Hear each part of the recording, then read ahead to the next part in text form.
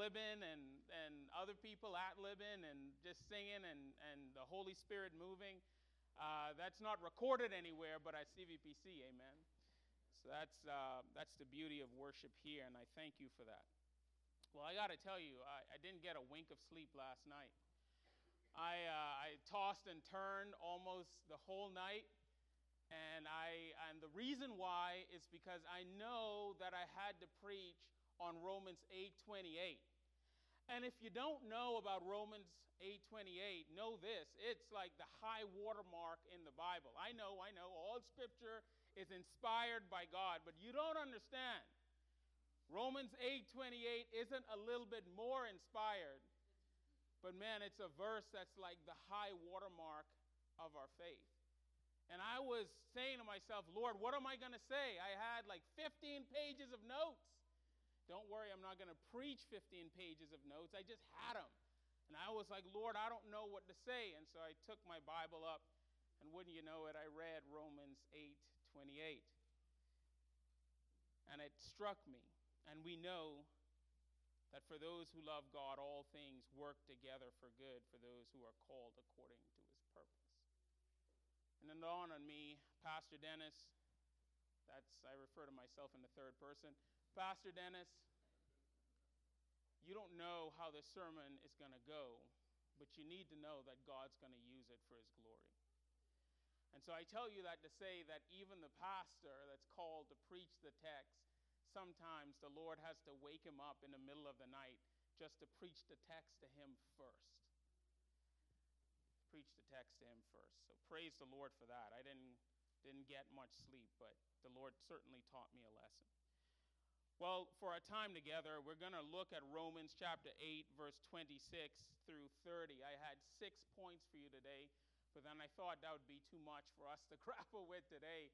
So I decided to split it in two. So Scott Finch, I don't know where you are, but I'm sorry in advance. I'm going to throw off your planning for another week. We're already 2 or 3 weeks behind in the sermon series because I kept splitting and dividing and doing whatever I feel like the Holy Spirit needs for us to do. And so we're going to split this into two pieces today. One piece is that we're going to look at what these verses doesn't claim. And then next week, we need to look at what these verses do claim. So you have to come to both if you want the full mama, as it were. All right, Romans chapter 8, verse 26 through 30. Hear now the word of the living God. Likewise, the Spirit helps us in our weakness, for we do not know what to pray for as we ought. But the Spirit himself intercedes for us with groanings too deep for words. And he who searches hearts knows what is in the mind of the Spirit, because the Spirit intercedes for the saints according to the will of God. And here it is.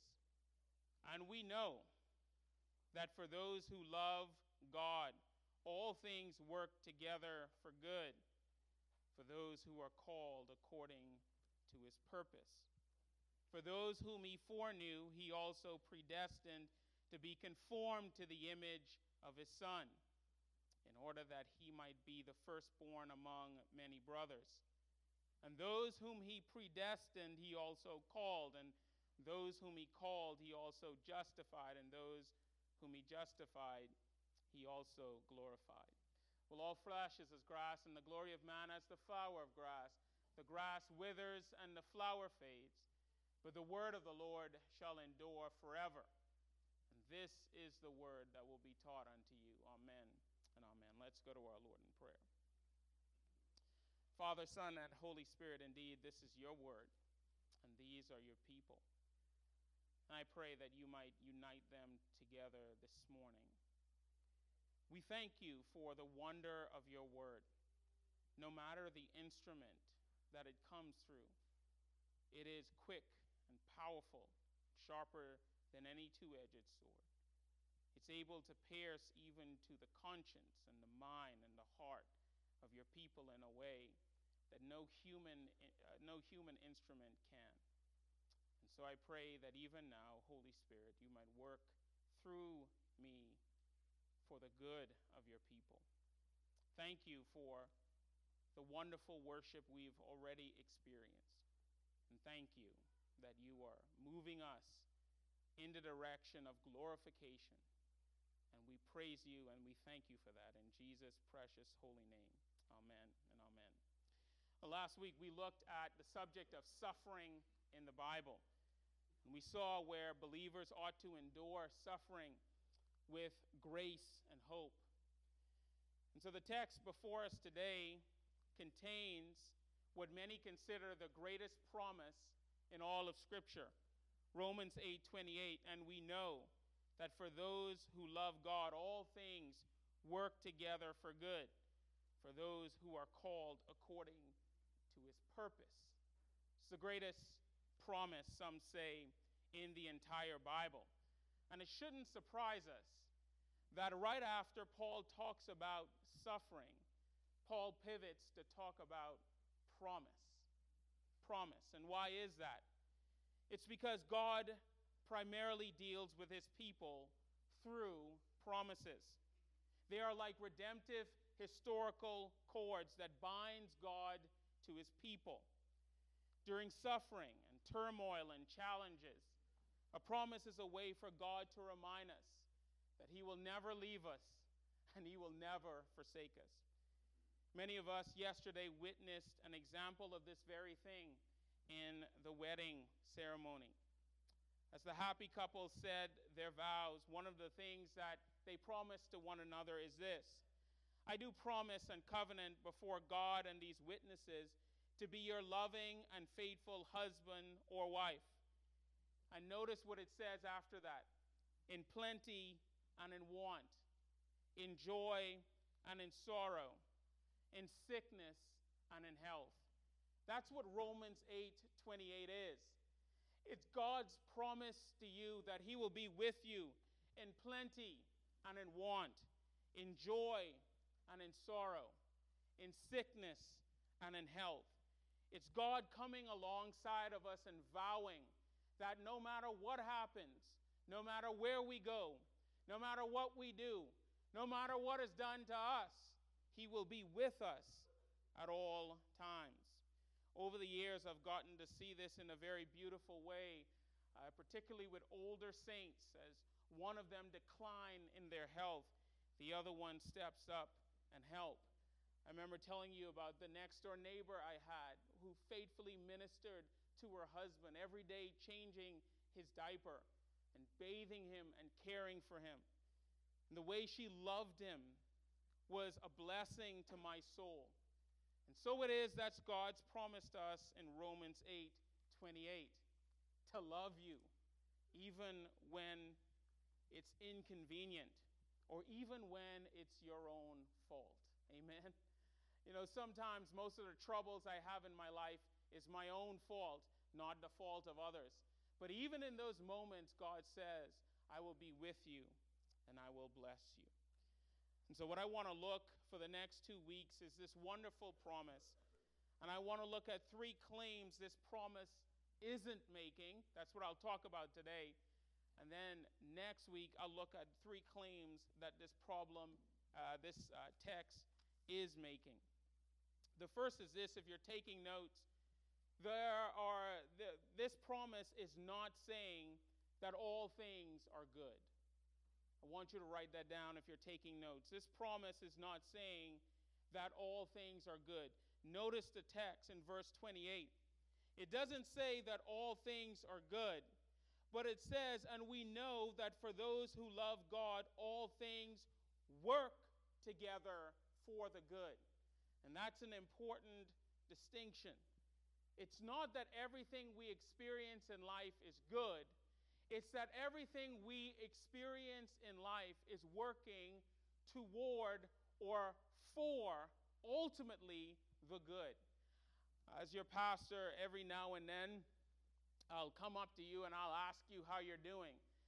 And like good Southern Christians, you often tell me I'm fine or I'm good. And even though you tell me that, everything on your face says otherwise. Everything on your face says it's not good. It's not fine. And even though we as God's people from time to time say that to one another, we know that it's not accurate.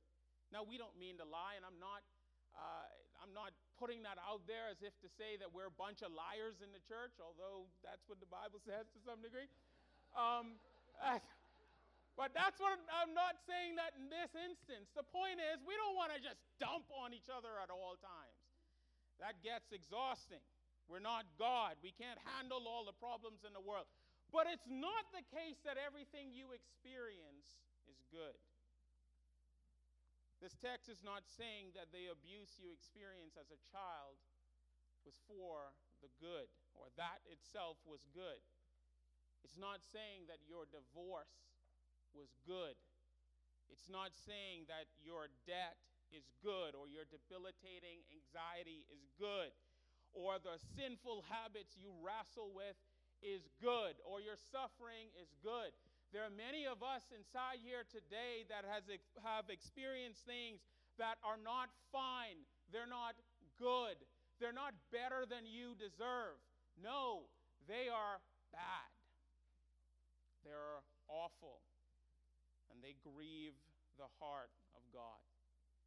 One of the things I want you to see, beloved, is that God takes your suffering seriously.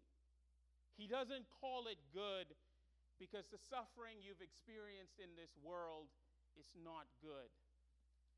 And you need to know that.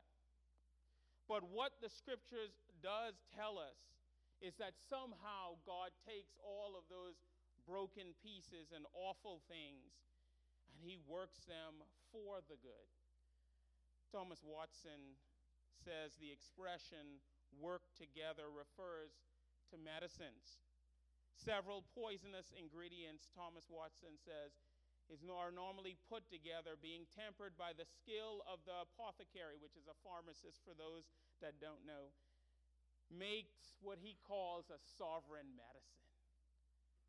Man, I want you to write that phrase down and circle it, and next to it say amen. You know, we're Presbyterians, we don't say amen, but you can write it, and you can put some exclamation points behind it. Because the fact of the matter is, Thomas Watson is saying that everything that you experience in your life, good, bad, or indifferent, the holy God takes it all. And like a great physician, the chief physician, puts it all together in a sovereign medicine that work together for the good of the patient. And that's something that you and I can hold on to. That everything that happens in our life, even though it's not good, it works together for the good. My second point today is this. This text isn't saying that more good things happen to us than bad things. It's not saying that. Look at the text again, because this is important. All he says is, and we know that for those who love God, all things work together for good. For good. For those who are called according to his purpose. It doesn't mean that more good things will happen to you than bad things. That's not what the text is saying. In fact, if you flip over, notice how Paul describes the believer's life in his day. He says in verse 35, who shall separate us from the love of Christ? And then he lists some things that Paul himself experienced, that the believers during Paul's day experienced. Shall tribulation or distress or persecution or famine or nakedness or danger or sword, those things are not good. And in Paul's day, it was the case that these believers suffered more bad than good. You know, every now and then I meet Christians who believe that if they do the right thing, believe the right thing, and live the right way, they won't experience suffering. Now, none of us in here would say that so crassly, but deep down, we do feel that way. And you know how you can tell the moment you get into suffering, what do? You whine and complain. Or, as some people say, you vent. Now, it's the case that when you do endure suffering, how is your heart shaped by that? fact of the matter is, deep down, we believe that if we're good enough Christians, more good things happen to us than bad things. And the fact of the matter is, that's a lie from the pits of hell. I'm reading a book by Kay Ramsey, and the book is called This Too Shall Last. It was suggested to me by a young lady that goes here. And it's been one of those books that's a paradigm shift for me.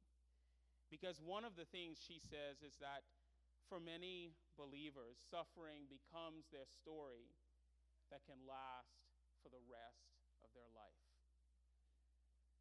It is the case that she said, for her, she has more bad circumstances than good circumstances.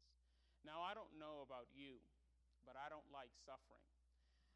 When I get sick, my wife puts me in a room, and if she could pass food underneath the door, she would. I'm the worst sick you could imagine. I whine and complain, I toss, I turn. It's all she could do to keep it together, but she loves me. And the fact of the matter is, I want to be put forth as gold, but I don't want to pass through the fire. But what Kay Ramsey says, and what struck my heart is this. Beloved, if you want to pass through as gold, if you want to be shaped in the image of Christ, if you want to live a Christian life that is pleasing in the eyes of the Lord, then you need to suffer. And sometimes that means that more bad things happen to you than good things. And one of the things that this passage is saying, and we'll look more at it next week, is this. It's not the case at all that more good things happen than bad things, but God promises us abundant life, not abundant circumstances. And I want you to write that down, and I want you to tell yourself that over and over again. Your Lord and Savior promises you an abundant life, not an abundant set of circumstances. Jesus himself said, the thief comes to steal, to kill, and to destroy, but I have come that you might have life and that you might have it more abundantly. What does Jesus mean? He doesn't mean abundant circumstances. He's not saying that you will have more good days than bad days. He doesn't saying that you'll get more raises than you don't or anything like that. He's saying the exact opposite. Jesus says abundant life is when you and I are filled with the radical hope and joy of the gospel that enables us to endure the circumstances of life. That's what it's saying. That's what it's saying. Notice with me something else. Notice with me that this passage is saying that this promise is not for everybody. This promise is not for everybody. And I want to end here because this is important. Notice, if you will, verse 28 is sandwiched between two statements. And we know that for those who love God, all things work together for good. And then Paul says, for those who are called according to his purpose. And here's the point that Paul is making, and I want you to be reminded of this. Paul is saying that this promise is not for everybody. I've been a Christian long enough to see this promise plastered everywhere. I remember one time walking into a bank and seeing it plastered on somebody's table. All things work together for good to those who love God. I remember one time walking into a bar and seeing it plastered at the bottom of it in Pensacola. All things work together for good to those that love God. I've seen it in classrooms. Of course, I've seen it in churches. I've seen it on social media. Everyone claims this verse. But I want you to hear me today. This verse only belongs to those who love God and who are called according to his purpose. No one else can claim this but the believer, and there's a specific reason why. Martin Lloyd-Jones makes this comment. He says, I believe that Paul had a special reason for using the term love rather than the term believing at this point. One of the best ways we can decide immediately if we love God or not is our reaction to adversity. There are many people who, when trials and tribulations arise, they give up. They feel they have been let down. But if you love God for who He is in Himself, you make a commitment to and you endure difficulty. But if you are using God for what He gives you, you bail out when suffering comes. Hear me today, the believer is the one for whom this promise is given, because the believer is the one who loves God and is called according to His purpose. Do you see that? What the good doctor is saying. And what he's saying is important. When Job heard that everything had been taken away from him, that he lost his family, he lost all of his goods, he lost everything he had, he said, "The Lord gives and the Lord takes away. Blessed be the name of the Lord." And why would Job say that? Because Job understands that for the one that loves God, who are called according to His purpose, all things work together for good. Do you see that, beloved? Do you understand that? Do you live that way? There was a woman who was about to be killed for her faith, and she was being interrogated. And her interrogators kept asking her questions, and she wasn't able to answer them.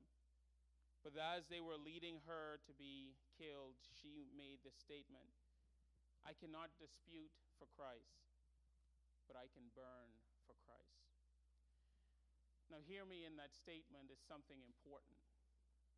If you're sitting down here today and you don't know if you love God, and you don't know for certain that you are called according to His purpose, when those trials do come, you will buckle under the pressure.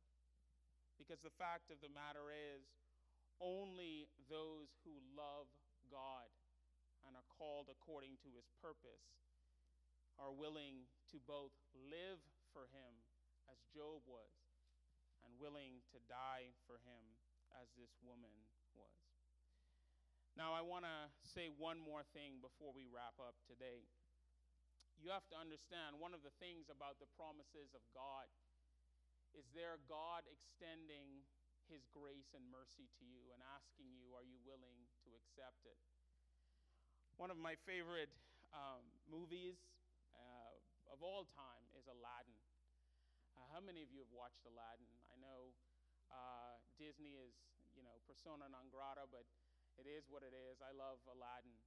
And one of my favorite scenes in Aladdin was when Aladdin meets the princess for the first time, and then at another time, they were in a bit of trouble. And Aladdin extends his hand to her, and he says, "Do you trust me?" And so she grabs his hand and jumps off a building. Very romantic, ladies. Guys, that's how you win a girl right there. And then the other scene was when, he was Prince Ababwa, whatever. He's pretending, and they're about to go on a magic carpet ride, and he extends his hand to her, and he says, "Do you trust me?" And she put her hand in his, and again, very sweet and romantic movie. But one of the things I want to tell you, and the reason why I bring that up, is that the promises of God are like God extending His hand to you and asking you, "Do you trust me?"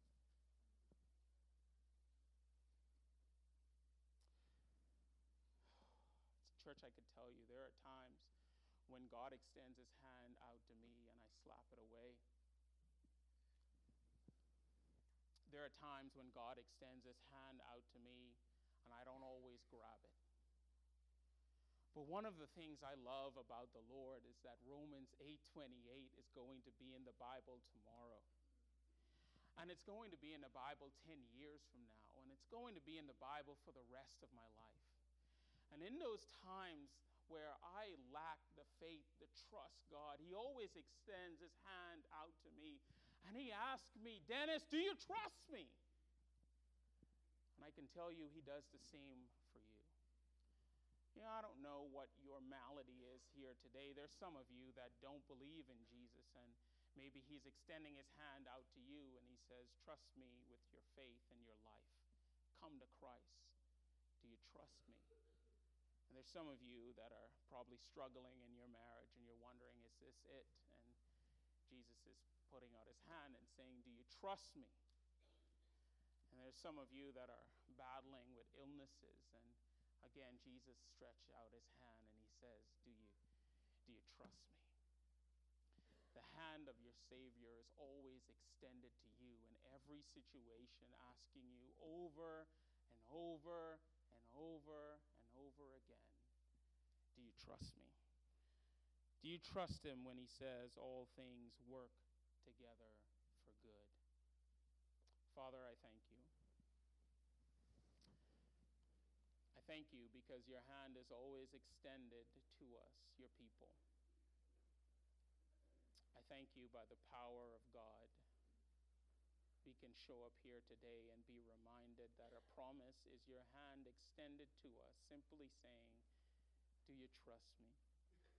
Lord, as the minister of this flock, you know my heart. I don't always, but I want to. Like the man who cried, I believe, but help my unbelief. I pray that for my people as well. I know we don't always trust you in every circumstance, but your hand is always open. May we be a people that learn how to do it by the power of your Spirit. In Jesus' precious holy name, amen.